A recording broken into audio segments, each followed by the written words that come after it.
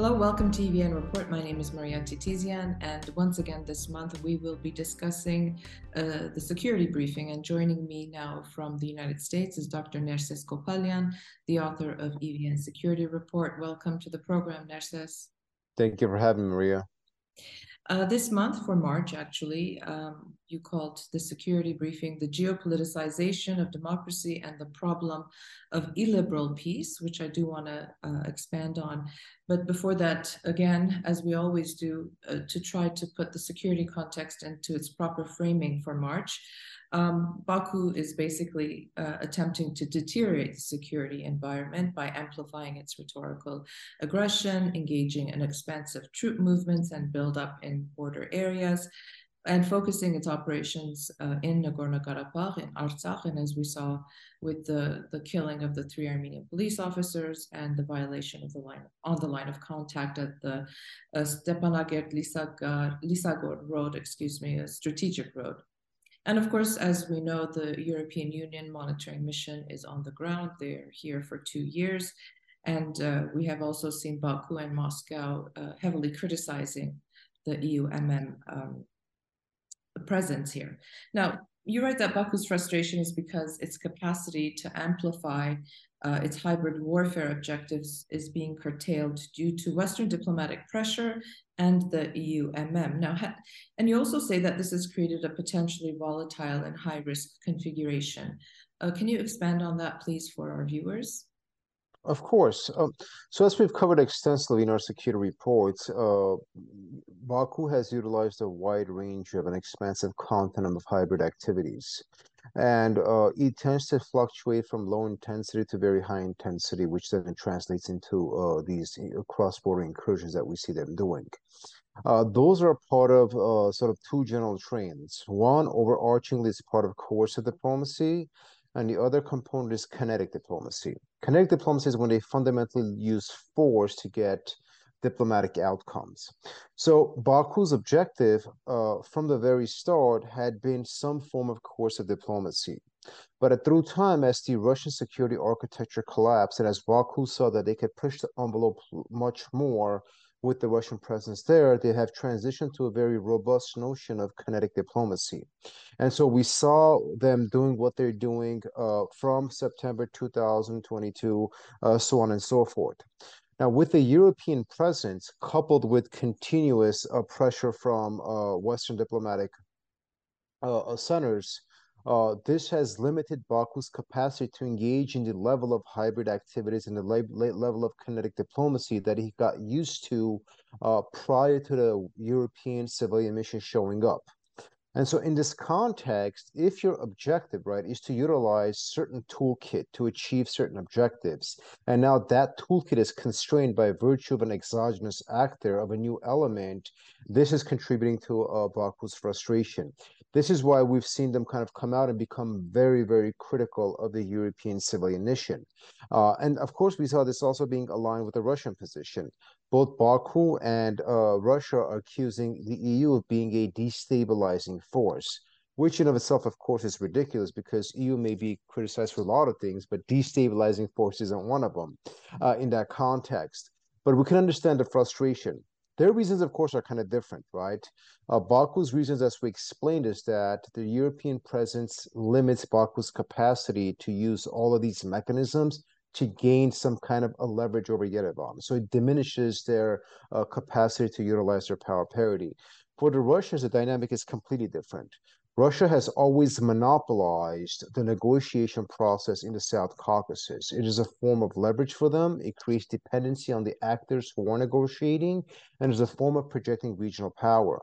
So with this role being diminished and the Europeans and the West stepping in and acting as negotiators, this kind of suggests sort of a decline in Russian hegemony. And so the Russian response has been very, very aggressive and visceral. Indeed.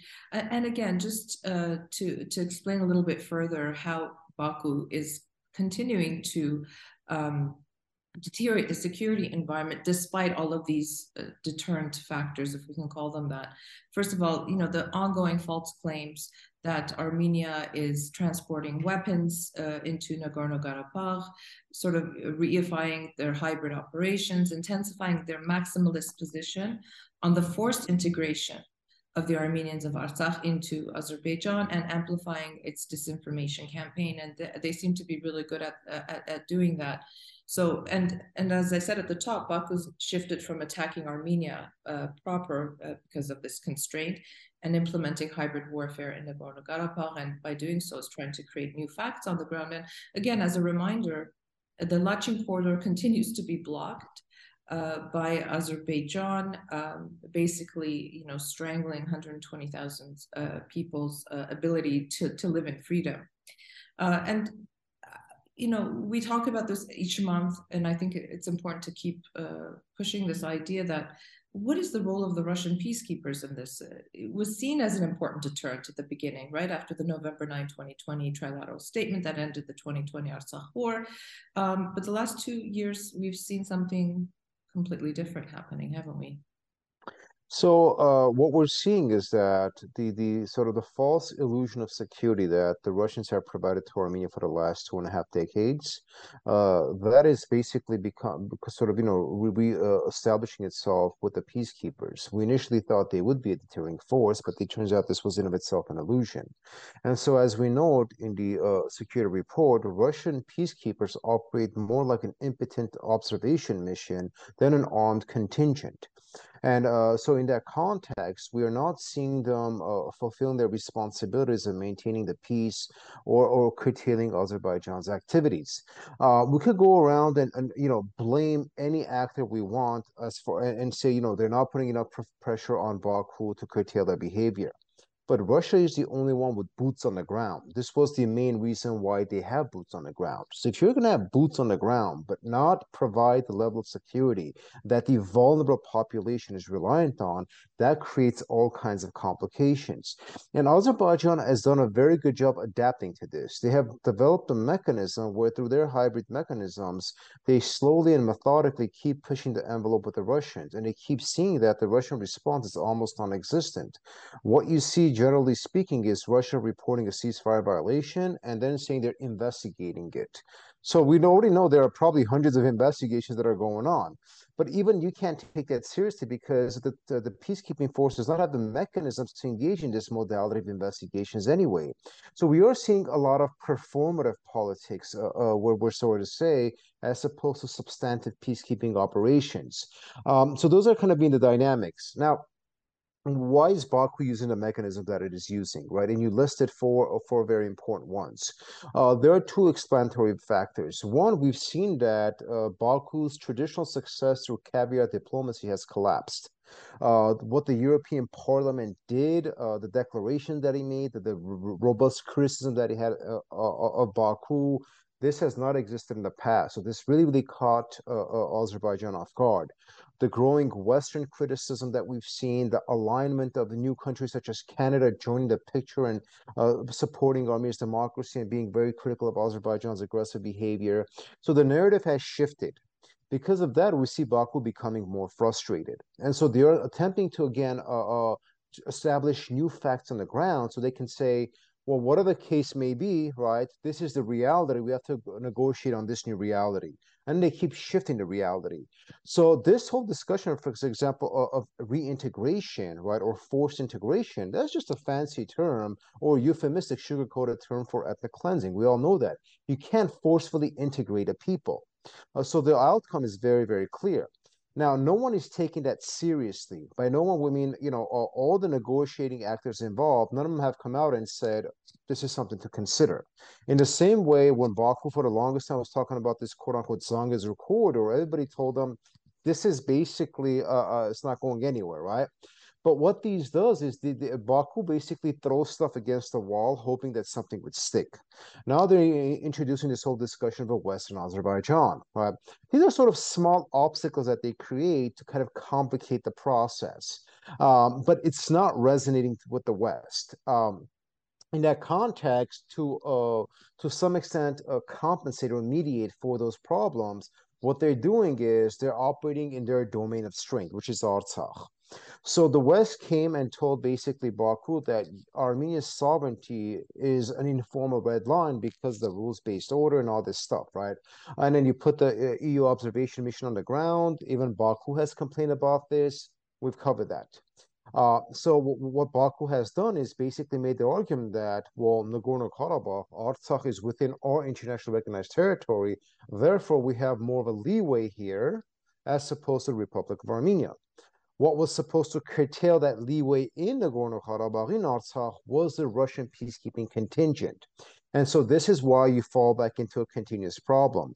The European presence or the diplomatic pressure from the West can somehow cocoon and protect Armenia to some extent. But when it comes to Artsakh, minus the humanitarian catastrophe, they remain limited. And when we talk to Western diplomats, their first response is, we don't have boots on the ground. Russians have boots on the ground. Therefore, the dynamics are different in Artsakh.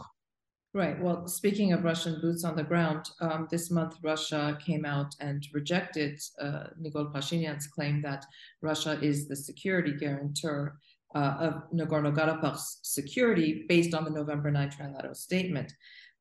So has Russia abdicated, or will it fulfill its obligation? These are the questions that that are floating around at the moment. I mean, we could concede the fact that Russia abdicated its responsibilities towards Armenian and Armenian people for the last 2 years. With Artsakh, it's very, very interesting because there's a sense of a self-negation, a bit of a contradiction here. If you're a peacekeeping force, right, by virtue of being a peacekeeping force, an innate understanding is that it is your responsibility to secure the peace.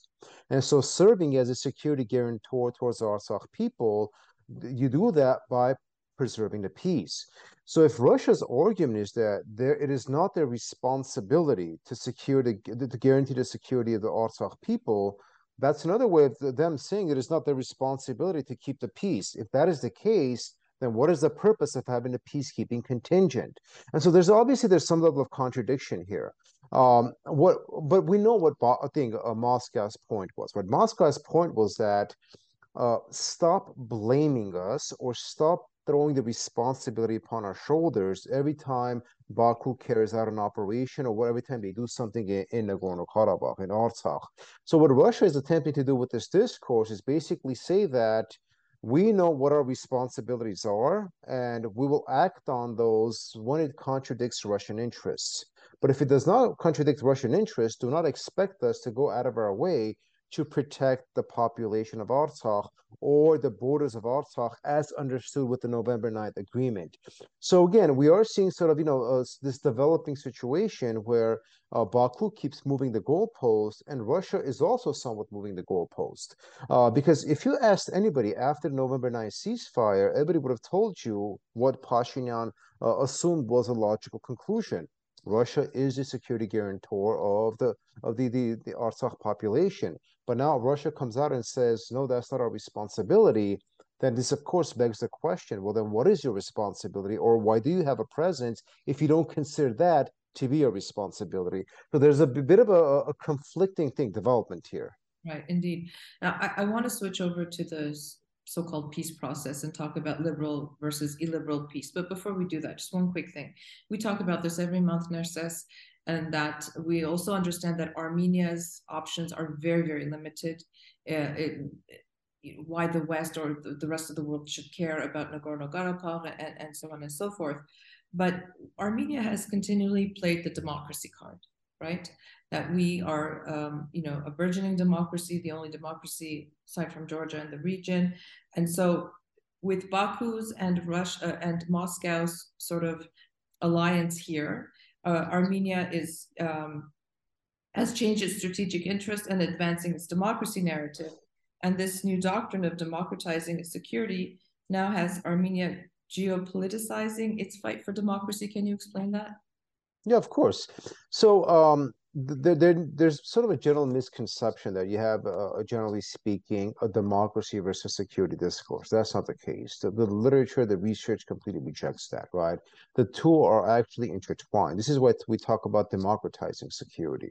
Now, in that context, however, hard power still defines security. So we should not have any illusions on the fact that becoming more democratic or getting democratic sympathy from outside actors is going to address our hard security issues. But at the same time, security is a diverse and multi-tiered phenomenon. And so the other component that qualify the cost of security that are not specific to hard power, this is where the democratization narrative works. And so what we have seen a success of the whole thing of geopoliticizing democracy has been our success in allowing for the collapse of caviar diplomacy. So for the last 25 years, we have to be honest about this, right? Armenia in every Western capital was losing the argument. Azerbaijan was continuously winning, right? And so caviar diplomacy was very, very successful. Yet in the last 6, 7 months, as the dynamics have shifted and we've done a successful job in advancing the security and democracy narrative, that dynamic has changed. So the success can be observed through these collapse of caviar diplomacy and the relative sympathy and support we're getting from Western partners. Again, that is not a silver bullet. There are no silver bullets in geopolitics or in security studies, right? But we have to qualify these developments consistent with what their objective is, and that remains the objective. So when the prime minister says democracy is a strategy for Armenia, that's not just another way of saying that it allows us to enhance and deepen relationships with given countries who value those dynamics. But it doesn't mean that just because you're a democracy, these countries are going to come and provide security for you. What they will do is they will provide diplomatic security to the extent that's tenable.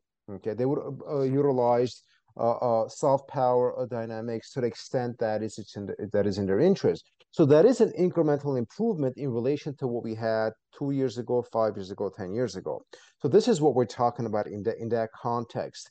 But when we say Armenia's options are limited, that is up to us. I would argue that Armenia right now has a lot more options than we've had in the past. The fact that we've seen a sort of a very tacit but a methodical pivot to the West suggests that Armenia has actually diversified its foreign policy. It is developing robust relations with Nordic countries. It is developing strong relations with Baltic countries. We're already becoming sort of these quote unquote democratic poster child of Europe. And we have seen for the first time in a very, very long time that the United States, at least if they're not fully siding with us, they're becoming a lot more sympathetic towards us and being a little more rigid towards Azerbaijan. Again, these are not solutions. But when you look at Azerbaijan having built a narrative over 25 years and having allowed them to achieve what they achieved, the trajectory is always long-term with these things. So those are the dynamics in which we could qualify it as. Now, is that going to help your security? Well, we are seeing some repercussions of this, right? Do you have a European presence that even Azerbaijan concedes is limiting their activities?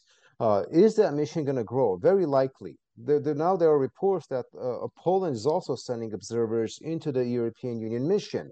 So when the 2-year time deadline comes, is that going to be extended? Very, very likely. Is the mission going to go from 100 to possibly 200? Very, very likely.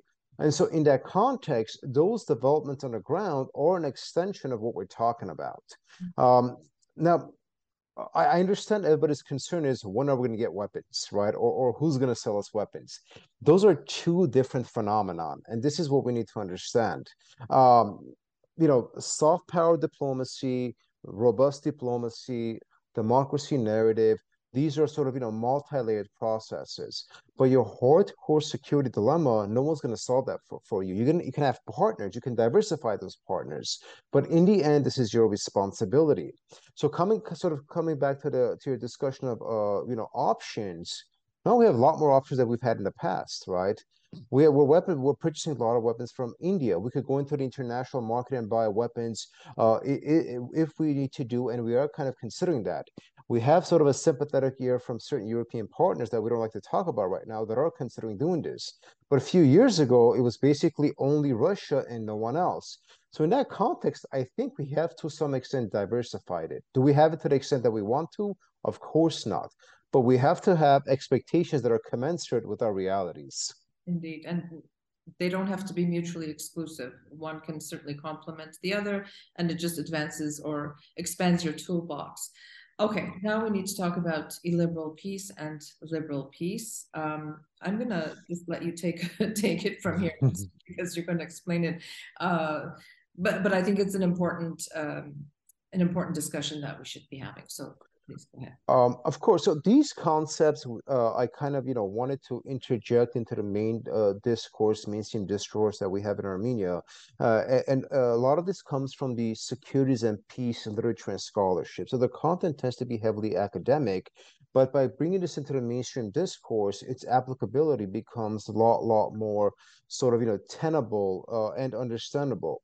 So there are two tracks that we have in Armenia right now, or in the region right now, that are defining the peace negotiations. There's a Russian-led track, and then there's the one that's led by the European Union, supported by the United States. And scholarship shows that usually when we talk about negotiation tracks that are being led by non-democratic states, these kind of these modalities of negotiations are what we call illiberal peace building. And these forms of peace building are fundamentally defined by what's known as authoritarian conflict management. So in these modalities of peace building, you precisely see what we've been seeing in the last 2 years, where you have an arbiter that creates all these platforms, all these negotiating models, all of these engagements, but fundamentally it leads to more insecurity as opposed to producing more security, which is where Armenia finds itself. Furthermore, what we see is that illiberal peace building does tacitly encourage coercive and kinetic diplomacy, which is precisely what Azerbaijan has done. And so when you look at sort of these dynamics, right, they are part of the sort of illiberal authoritarian conflict management model. They don't produce peace as we understand it, which is equitous and just peace. What they do produce is some element of no war, no peace, a certain modality of a frozen conflict. And that obviously is both unhealthy and dangerous to developing relations that could potentially create a peaceful process. And, my colleague Anna Ohanyan, who's a very good friend of EVN Report, her research has demonstrated that, what is known as Russian peace, whether we look at it in South Ossetia, whether we look at it in Transnistria, whether we look at it in Nagorno-Karabakh, they have created very fragile and unstable situations. So these are not conducive to long-term and sustainable peace.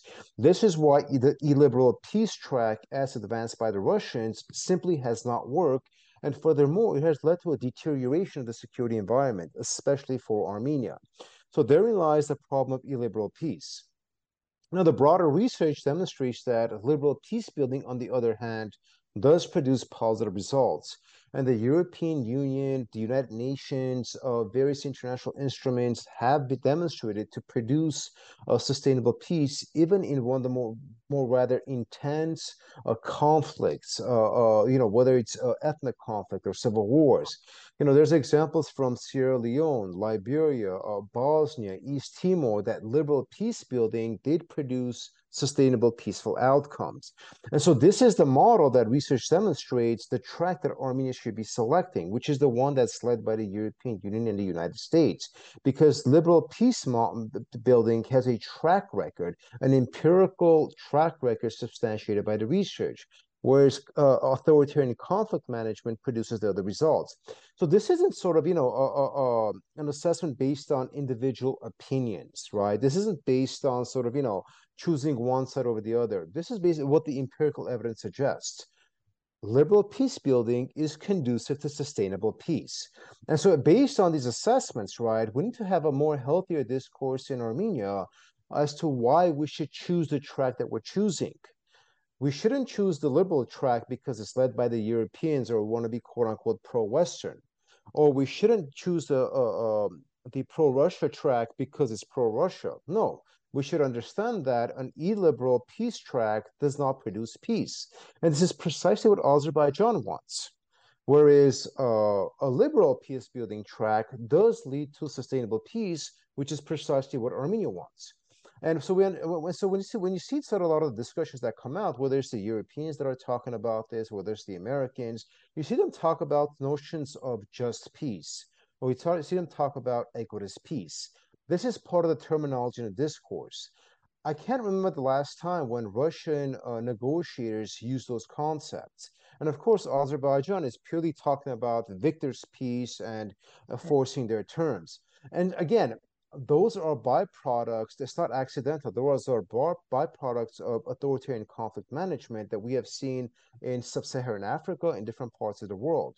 And so when we look at the research, right, what is conducive to Armenia's strategic interest and long-term peace and prosperity? And that is why you select the track you select, because that is what the research suggests. Okay, indeed. But then there's the Russian factor if you choose a liberal peace. And I think this is an important thing. But before you talk about that, again, for our readers, I think, our listeners, sorry, an illiberal peace, you write, which I found very interesting, for Azerbaijan allows for the continuity of low intensity hybrid warfare and this conflict persistence that Aliyev needs for his own domestic audience. For Russia, obviously, provides them with leverage and a controlling stake in the whole process, and where it's not about establishing what you called a just peace or an equitous peace, but allowing Russia's interest to supersede the interests of the two warring parties. Yeah.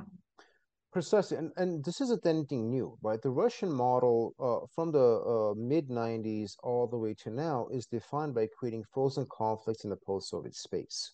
And so when you have frozen conflicts, right, these are basically byproducts of authoritarian conflict management, where the frozen conflicts do not produce a peaceful outcome, therefore they could break out any moment.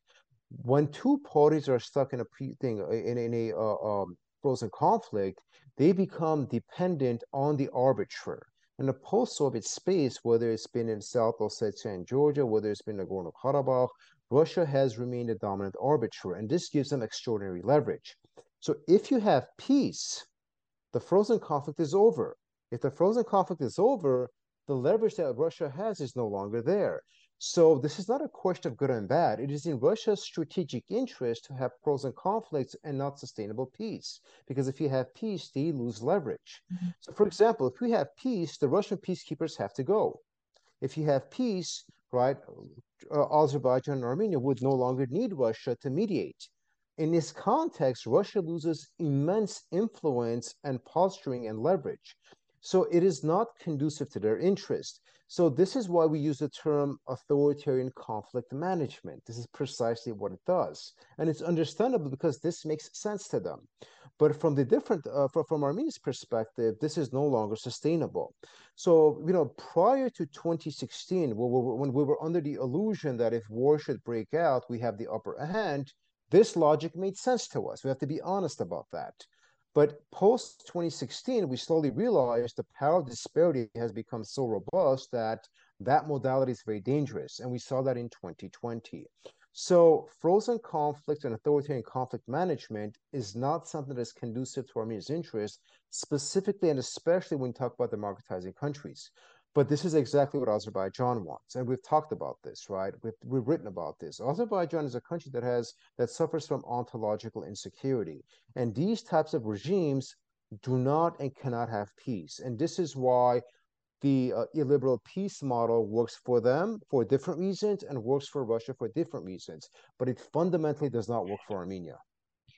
Okay, and as a final question, as always, an impossible question. If we do want to achieve an equitous peace or a quality peace, which you say can be achieved when there's a fusion of, supranational, multinational negotiation process, my question again is, as long as it's in Russia's strategic interests to maintain the conflict as it is, how does Armenia move forward? We must understand that this is not the Russia of a year ago or a year and a half ago, right? The Russia after February 2022, right after the invasion of Ukraine, is a diminishing regional hegemon. They are still the hegemon, but their power influence has diminished. And the vacuum that we have seen develop in the South Caucasus has been filled by the Western presence, the physical presence of the European Union and diplomatic pressure presence of the United States. In this context, Russia's interest in the region and their vigorous advocacy of those interests do not have the same magnitude as they've had in the past. So there is a window of opportunity at this point to address this. but Russia can still be incorporated into the process. For the longest time, they were involved in a process when the Minsk group was around, right? I mean, it's still around, but it's not functional. Yet even the Minsk group, Russia was known for being obstructionist. That was not accidental. The Minsk group was designed to be a liberal peace-building process with an illiberal actor in the midst. That was just a natural byproduct. But there are, various models where you could have a liberal peace-building process, and Russia can be integrated into this, for example, by saying, we are going to need some kind of a peacekeeping force like NATO has in Kosovo or in Bosnia, and Russian peacekeepers, for example, can be integrated into the security architecture of liberal peace building. Well, as always, thank you, Nerses, for all of these insights and for the valuable briefing that you're putting together for EVN Report. And I encourage all of our readers to go and read it. And we have all of the briefings that we started back in September 2022 each month, and we will continue doing it. Hopefully one day we will stop doing it because there will be no need for it. But up until then, thank you. My pleasure. Thank you, Maria.